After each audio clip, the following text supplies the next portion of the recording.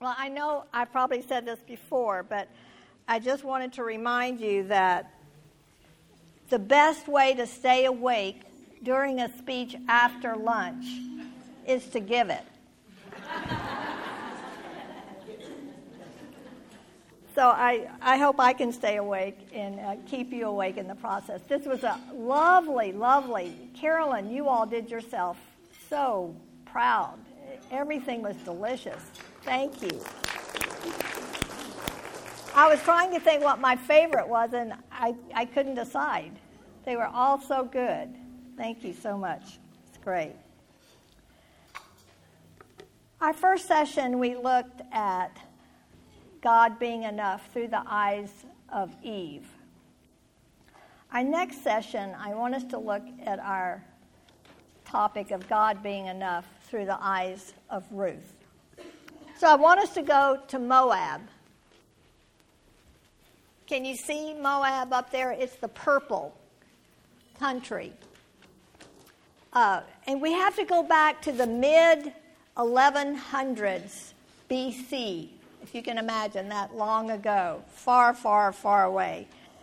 Elimelech and his wife Naomi and their 2 sons moved to Moab from Judah. There was a famine there. And they go, and the national god of Moab was Chemosh, who they would sacrifice humans to. He was known as the destroyer or the fish god or the subduer. He was a pagan god similar to Baal. So this couple and their 2 sons go to Moab, and they stay long enough for their sons to marry Moabite women. The 2 women were Orpah and Ruth. I have some dear friends. Ruth is one of my very favorite Bible personalities, and some dear friends found this statue of Ruth and gave it to me. You can see where she has her winnowing bag around her, and it's right where I see her every day. So eventually, Elimelech, the father, dies, and the 2 sons die, leaving 3 widows. Naomi hears that the famine is over in Bethlehem and in Judah, and she wants to return home. I mean, she has nothing. And it was the custom of that day for the daughters-in-law to stay with the mother-in-law. And so Naomi begins to pack up and begin a journey back to Judah. As she prepares to leave and everything, she tells Orpah and Ruth that they really don't need to go with her because there's no future for them in Bethlehem. They're Gentile Moabite women, and I looked up in the social strata of that time in Judah, the lowest person was a Gentile unmarried woman. And so she knew that she said, there's no future for you if you go with me. You can't wait for me to have sons to grow up and that you can marry. So she encourages them to stay in Moab. And Orpah says, yes, I will stay. And the scripture says, and Orpah returned to her gods. I think it's one of the saddest verses in scripture. But Ruth turns to Naomi, and she says these beautiful words that we're all familiar with. Wherever you go, I will go. Wherever you live, I will live.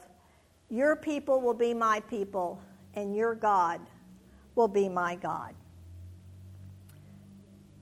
Essentially, we know this about Naomi. When she reaches Bethlehem, all of her friends see that she's back, and they come to greet her, and they say, oh, we're so glad you're back, Naomi, which means happy. And she says, don't call me Naomi, call me Mara, which means bitter, because the Lord has dealt harshly with me. That's scripture.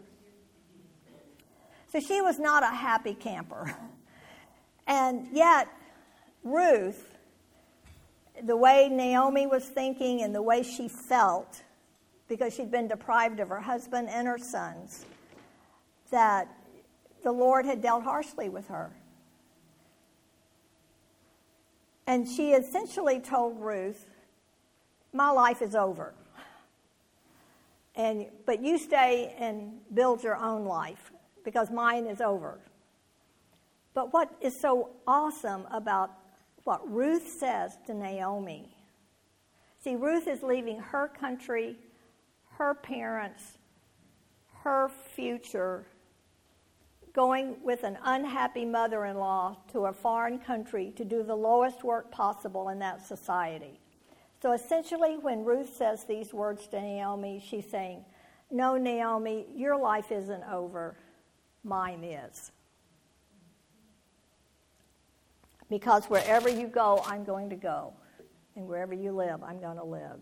And your God shall be my God.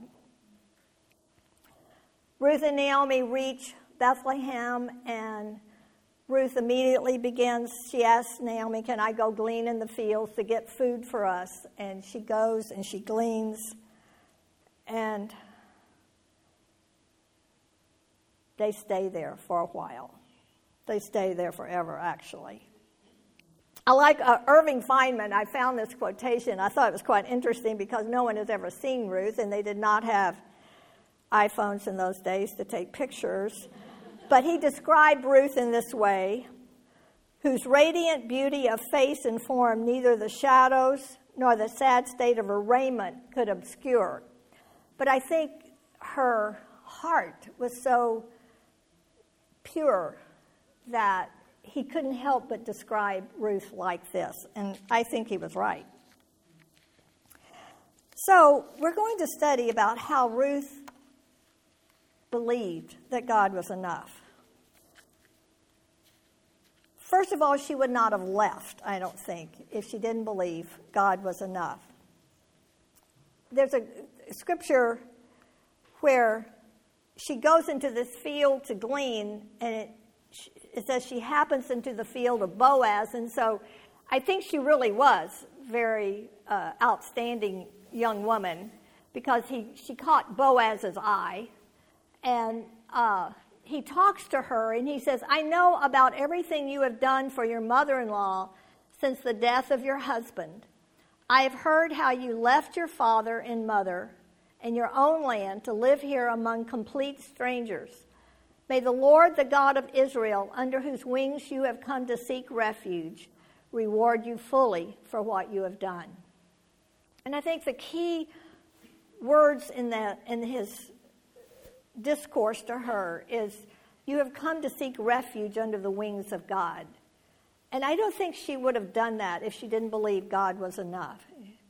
I also believe Ruth felt, because of Elimelech and Naomi and her husband's influence on her and their belief in God, that Ruth thought, if I don't go with Naomi, I will never know God any better. She wouldn't have, not if she'd stayed in Moab worshiping Chemosh.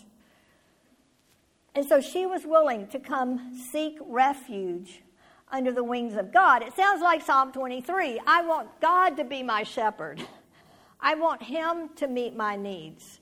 Because Naomi was not capable of meeting any of Ruth's needs, but God was. And Ruth knew this. She left everything she knew and willingly went with Naomi to have a deeper relationship with God. As Hannah Smith said, the crowning discovery of our whole Christian life is the knowledge that God is enough. And I think Ruth had made that discovery. So even though we know that God is enough, I want us to talk about the barriers that we encounter that keep us from believing that God is enough. The first one are idols. In a way, Eve's idol was more knowledge. I'd be wise as God. That was her idol. It was having the delicious fruit that she couldn't have. That almost became an idol to her. But Ruth was willing to leave her idols and go to worship the true God. And I was amazed at this passage in 1 John 5:21. John writes, he is writing this to the church. It says, "Dear children, keep away from anything that might take God's place in your hearts." And so as I studied that, I thought that is truly amazing that he would, at that time in that culture with idols everywhere, that he would specifically, he ended the book by telling these Christians, keep away from idols. It was a big temptation for them in that culture, and it is in ours also. And so we replace that God is enough with an idol. It's very, very easy. And we have to remember that God is a jealous God. He doesn't want any competition in our lives. Timothy Keller, who wrote a great little book called Counterfeit Gods, said this: "What is an idol? It is anything more important to you than God. Anything that absorbs your heart and imagination more than God. Anything you seek to give you what only God can give you."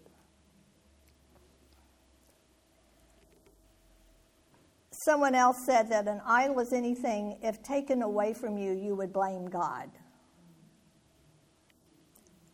Also, Keller says an idol is whatever you look at and say in your heart, in your heart of hearts, if I have that, then I'll feel my life has meaning. Then I'll know I have value. Then I'll feel significant and secure.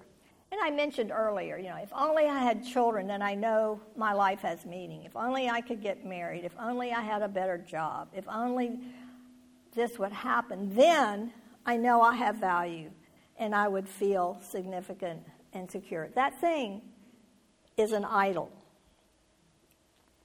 So what are some potential idols that we have today? Well, it's amazing. In Colossians 3:5, it says, "Don't be greedy, for a greedy person is an idolater, worshiping the things of this world." So, I'm thinking, what is it that I think I've got to have? That is an idol. A greedy person is an idolater. I don't even have this on.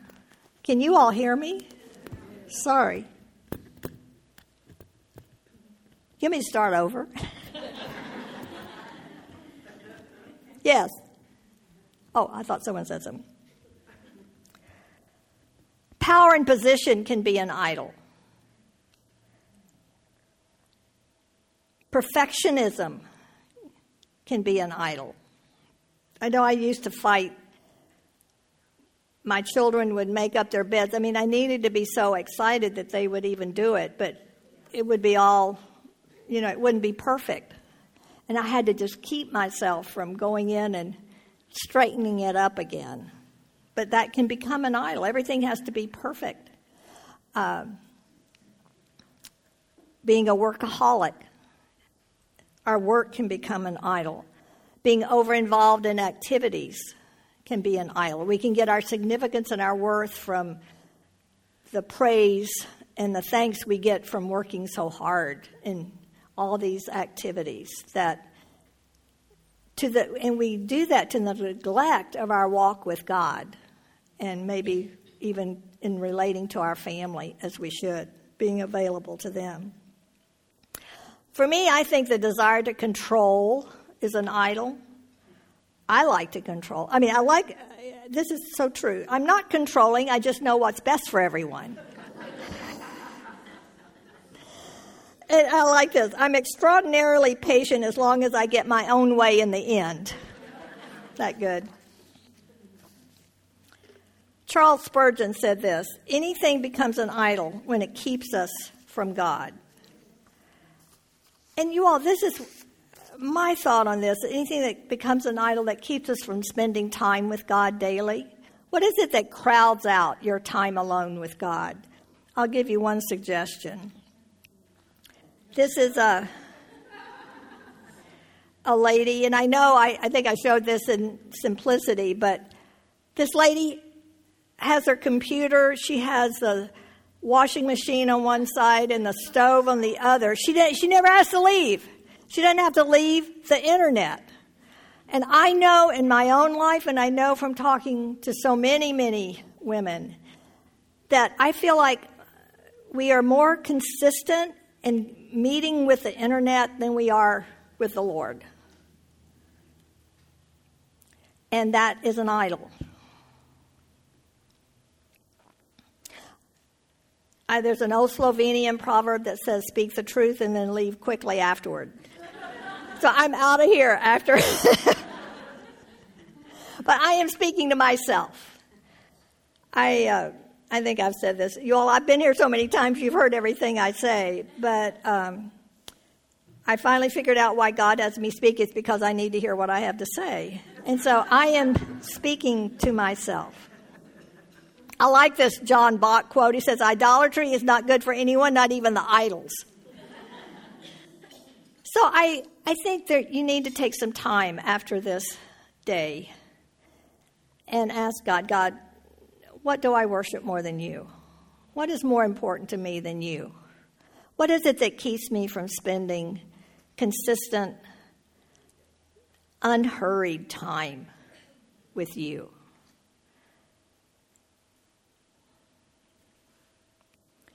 In the Message, Exodus 23, this is one of the 10 Commandments. No other gods, only me. Eve's idol was knowledge, but Ruth had no idols. She was willing to forsake her idols to go and worship the true and living God. I'm impressed, I mentioned earlier, with Ruth's selflessness. She was willing to die to her future and to any happiness that she might have.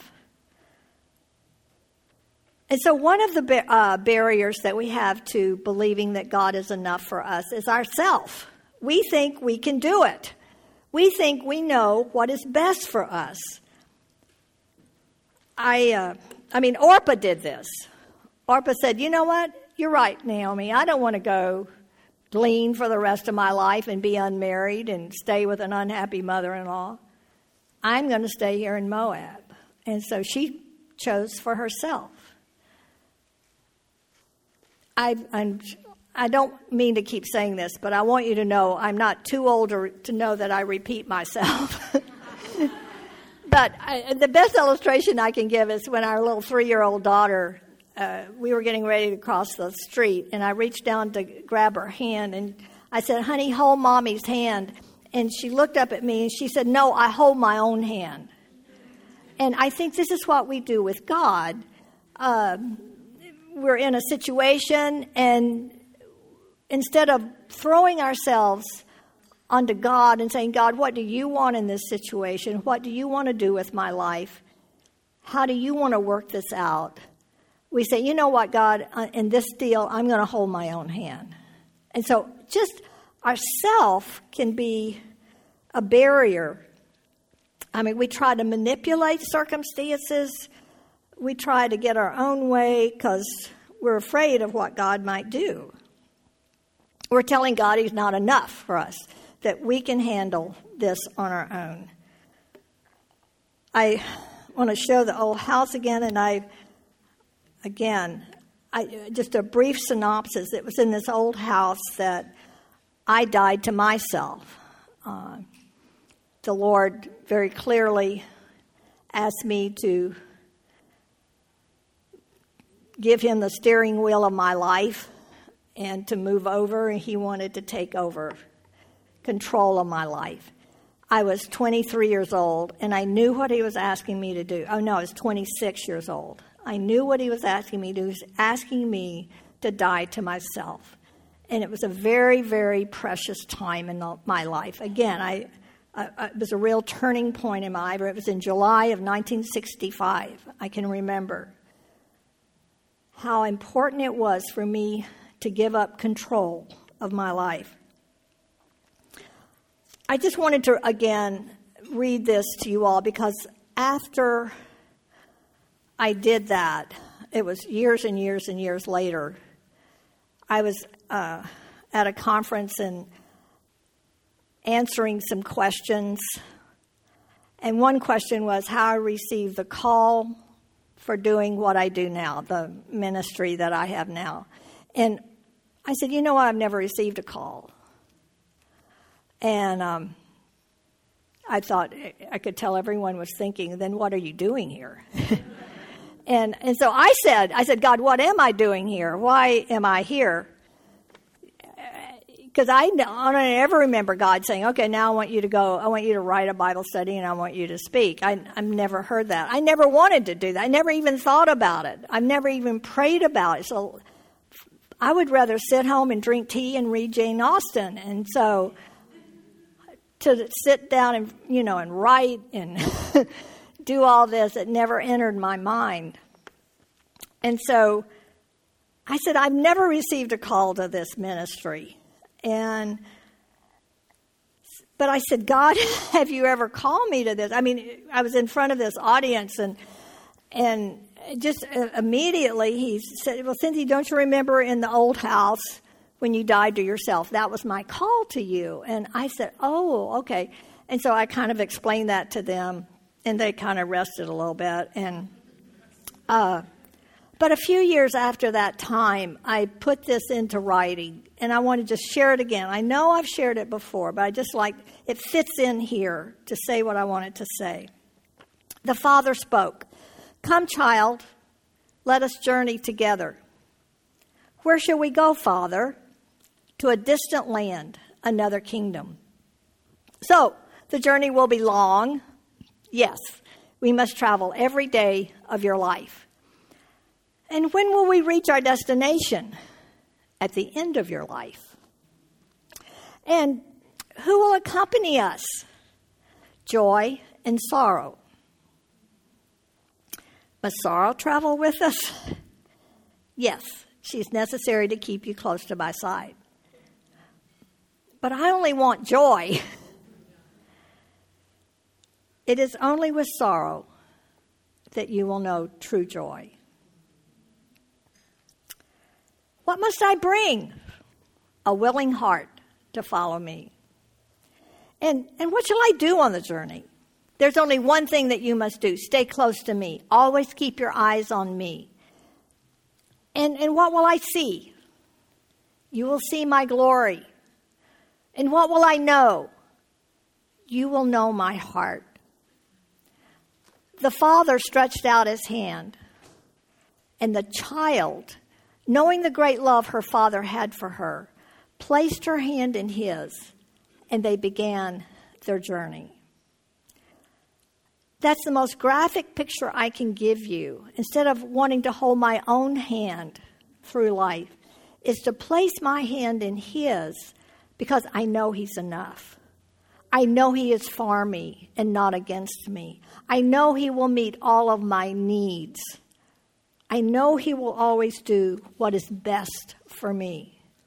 It's the best way I can describe what it is to die to self.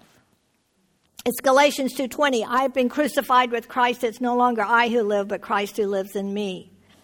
In the life I now live in the flesh, I live by faith in the Son of God who loved me and gave himself for me. That's what it is to die to self. A.W. Tozer said this. I like this. It was in another study, but there are 3 marks of one who is crucified. 1, he is facing in only one direction. 2, he can never turn back. And 3, he no longer has any plans of his own. Isn't that good? See, Eve thought only of herself. I want this fruit. I want to be like God. So I will disobey. But Ruth did not think of herself. Ruth thought only of God and of Naomi.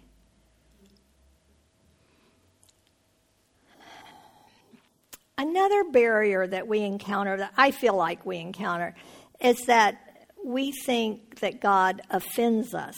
We get offended by God. There was a public figure who was being interviewed, and he was asked about his beliefs in God, and he said, "Oh, I will never believe in God because he took my little sister when she was 3 years old. And I can never believe in a God that would do that. Well, God had offended him, and so he was not going to believe in him.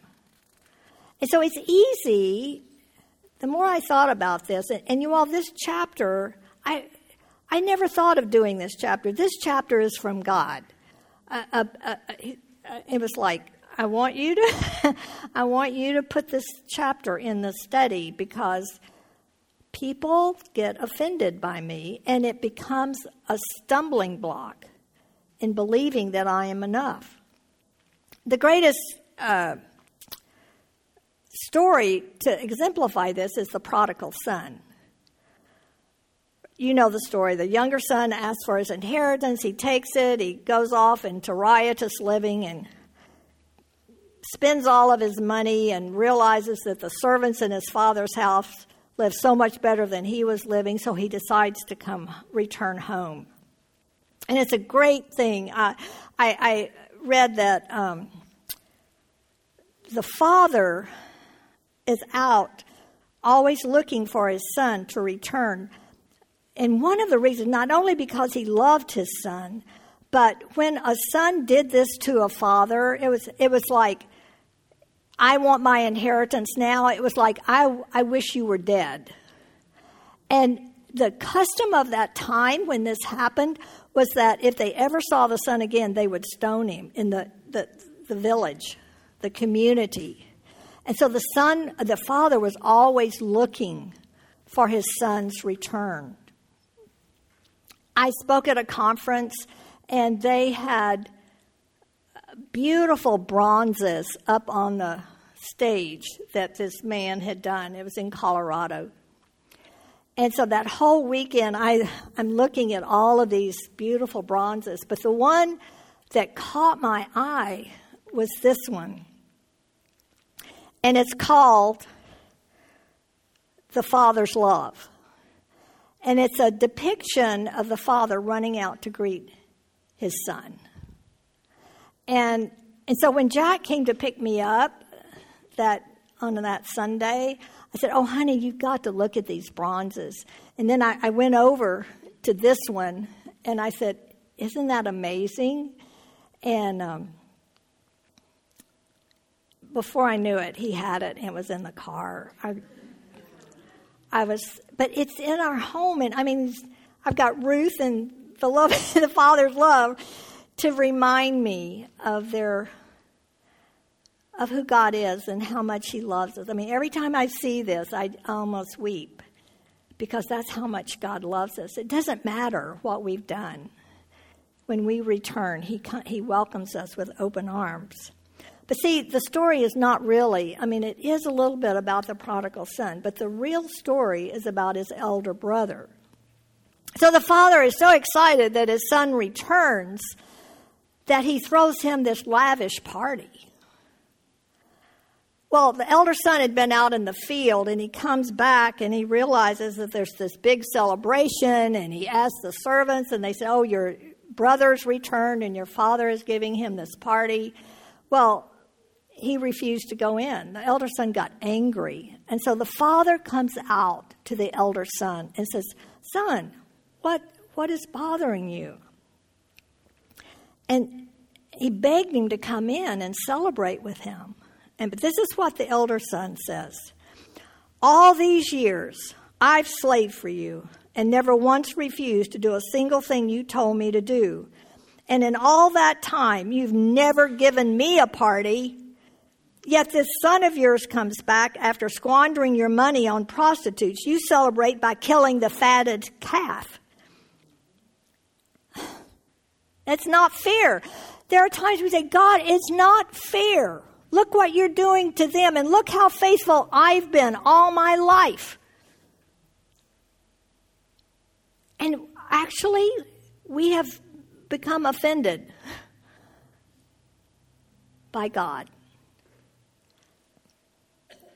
There was a story of this elderly missionary couple returning from Africa. They'd been serving for 30 years, and they happened to be on the same ship as President Teddy Roosevelt, and they were pulling into New York Harbor, and they could see all of the banners and all of the bands playing and all of the people there to welcome President Roosevelt back from his trip. And so the husband of this couple turns to his wife and he said, "Here we served God all these years, and there's nobody here to welcome us." And his wife turned to him and said, "But honey, we're not home yet." So it's easy for us to compare ourselves. You've never given me a party. You've never blessed me like you've blessed them. And here I have trudged in the same place and been faithful for all these many years. And I don't think it's fair. Listen to what the father tells his son, his older son. I think I have. This is a picture, Rembrandt's picture of the return of the prodigal. Now, you all, this is the father with the prodigal, and the face that you can see that's standing up, that's the elder son. You see, he's got his hands clasped, and he's looking down. He is not happy at all. But this is what the father says to him. "Look, dear son, you have always stayed by me, and everything I have is yours."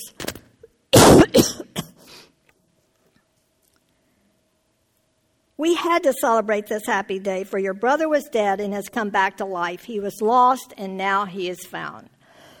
I think it's important that we understand the key part of that is everything I have is you and I have been together this whole time. And everything I had was yours. How can you say I've never given you anything? It's like the parable of the vineyard owner that he hired people at 9 o'clock in the morning to work in his vineyard. Then he hired people at noon. Then he hired people at 3. And then he hired people at 5. And so at the end of the day, they all line up to get their pay. And the men who worked 1 hour, say from 5 to 6, got as much pay as the men who worked from 9 o'clock, who worked all day. That's not fair, the people said that worked all day. Why should they get as much money as we did, and we worked longer?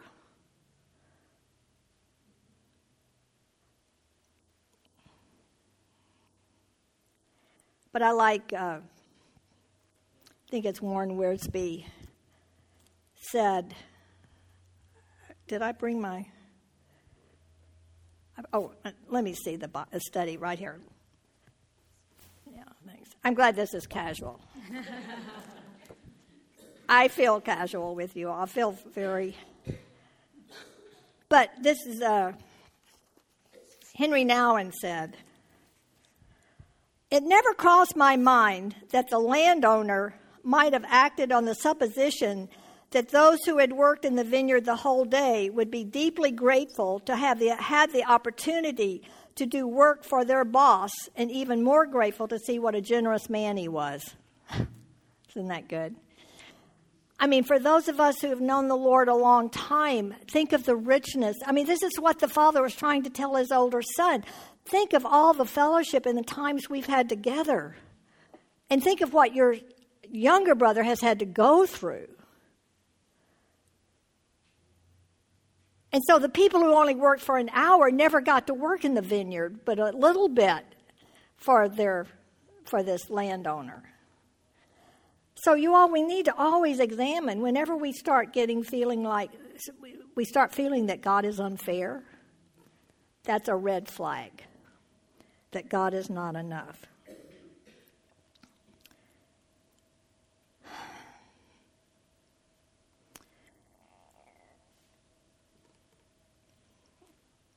So what is it that you want that you feel like God has withheld from you? Do you feel offended that God has not given you what you feel like you deserve? Eve was offended because she felt like God was withholding something from her, something good. But Ruth was not offended. Her husband had died.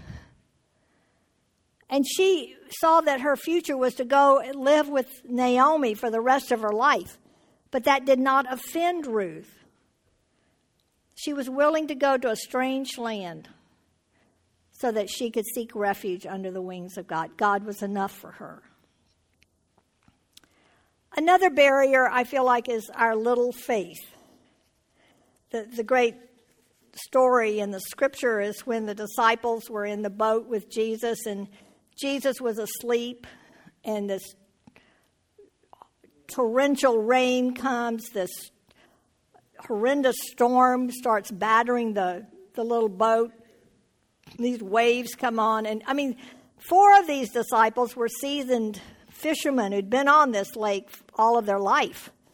And they were scared to death that they were about to die. And here was Jesus asleep. I love it. And so it had to be Peter. He goes, Jesus, and don't you care that we're perishing? And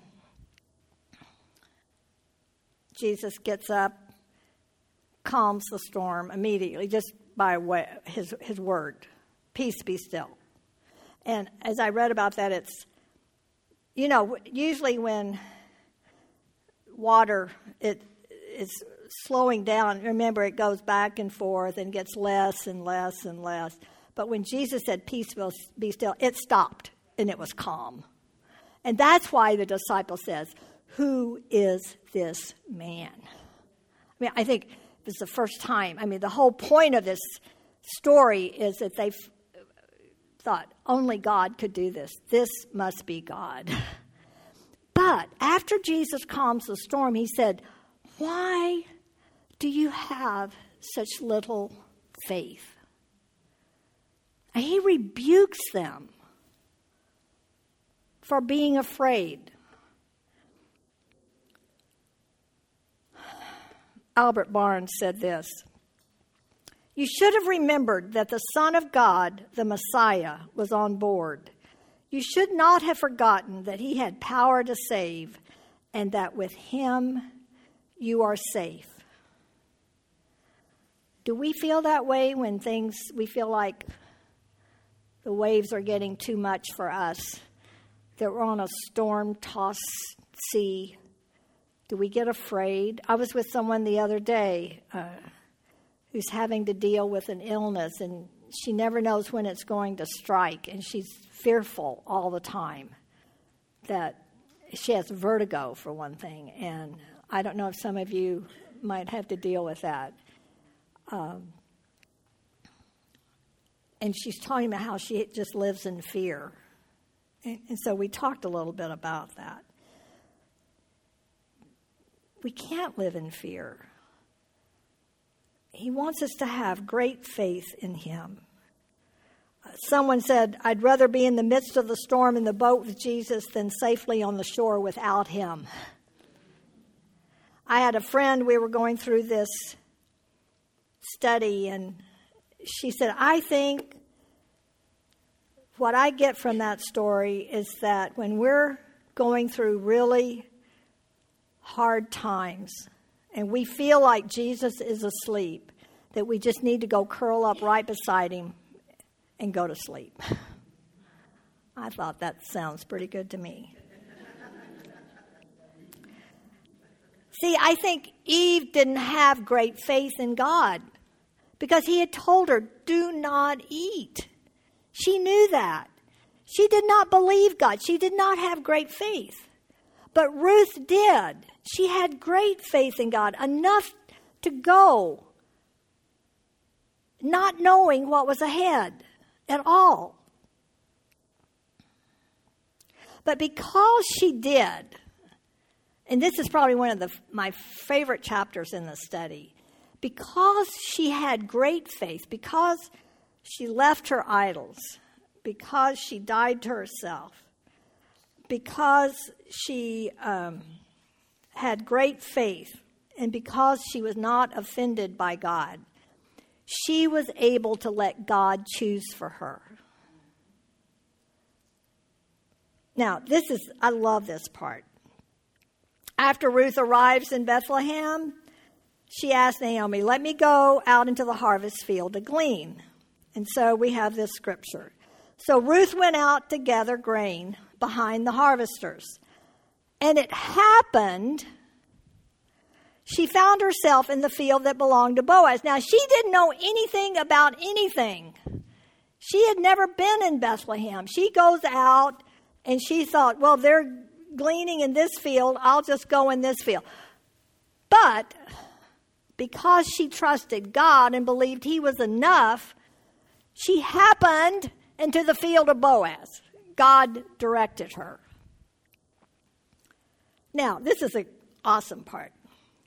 The relative of her father-in-law, Elimelech, just happened that while she was there, Boaz arrived from Bethlehem and greeted the harvesters. Now, how did that happen? Just happened. And so, because Ruth was willing to go and let God be her refuge, she was also willing to let him choose for her. And he did. He always does. It's always the best thing when God does it for us. Now, Boaz, I think we all know, we've got to look at Ruth again. Boaz was an older man, but he was wealthy, and he seemed very kind. He was very kind to Ruth. In fact, I was reading about Ruth, and his words to her that we read earlier from Ruth 2:11. He said, I know of everything that you have done, that you've left your country and you've come to live with your mother-in-law, and may you be blessed of the Lord. And it's great. The verse after that, she falls down at his feet and says, thank you for being so kind to me, a foreigner. And I remember years and years ago, Chuck Swindoll said, you can tell immediately she's going to be a good wife. But the reason she fell down like that was because those were the first kind words she'd heard from anybody. I mean, it's interesting. It's as neat as Naomi was, I think, in terms of apparently she loved Ruth. But when they got to Bethlehem, and the women are excited to see Naomi again, she said, I went out full and I came back empty. And who was standing right next to her? Ruth. How do you think she felt? I'm here. I'm with you. I told you I'm going to be with you forever. No, I went out full and I came back empty. I have nothing. That's what Naomi said. I love Ruth. Her security was in Christ. Her security was in God. So, God blesses her. Boaz is a neat man. He goes in. He redeems her according to the custom of the day. They marry. I mean, this is just the greatest story. They marry, and they become the great-grandparents of King David. She is listed in the lineage of Christ. I think because she believed God was enough. So, think of what Ruth would have missed. I mean, I hate to think what happened to Orpah. Think what Ruth would have missed if she hadn't been willing to trust God with her life and to believe that he would take care of her, to believe that he was enough for her to step out in faith and go with this woman to a foreign country. And I think what I might have missed if I hadn't placed my hand in the Lord's, I would not be here today.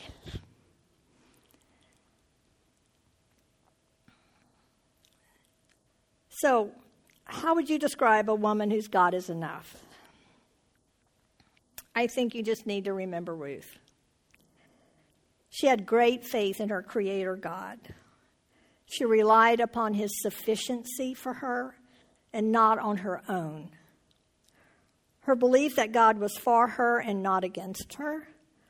Her denial of any idols in her life.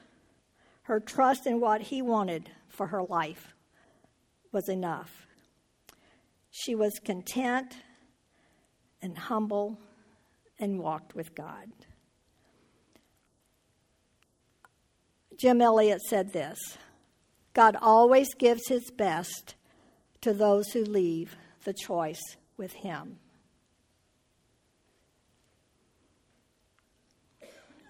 He who did not spare his own son, but gave him up for us all, will he not also with him graciously give us all things? Indeed, he will. Let's pray.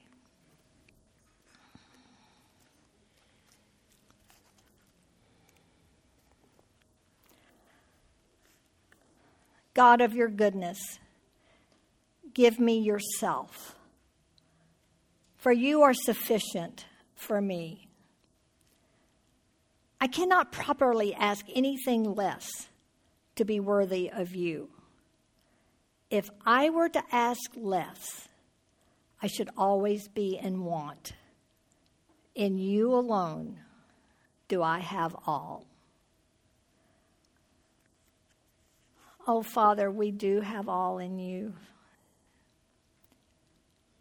Thank you for being the God who is always there for us. Perhaps not always in the way we think you should be, but you are always there for us. You never leave us or forsake us. You're weaving our lives together to fulfill your purposes, Lord. Help us to rest in that, Father. Help us to place our hand in yours firmly and let you be our shepherd, to lead us in the path that is right for us. We just ask this in the name of the Lord Jesus. Amen.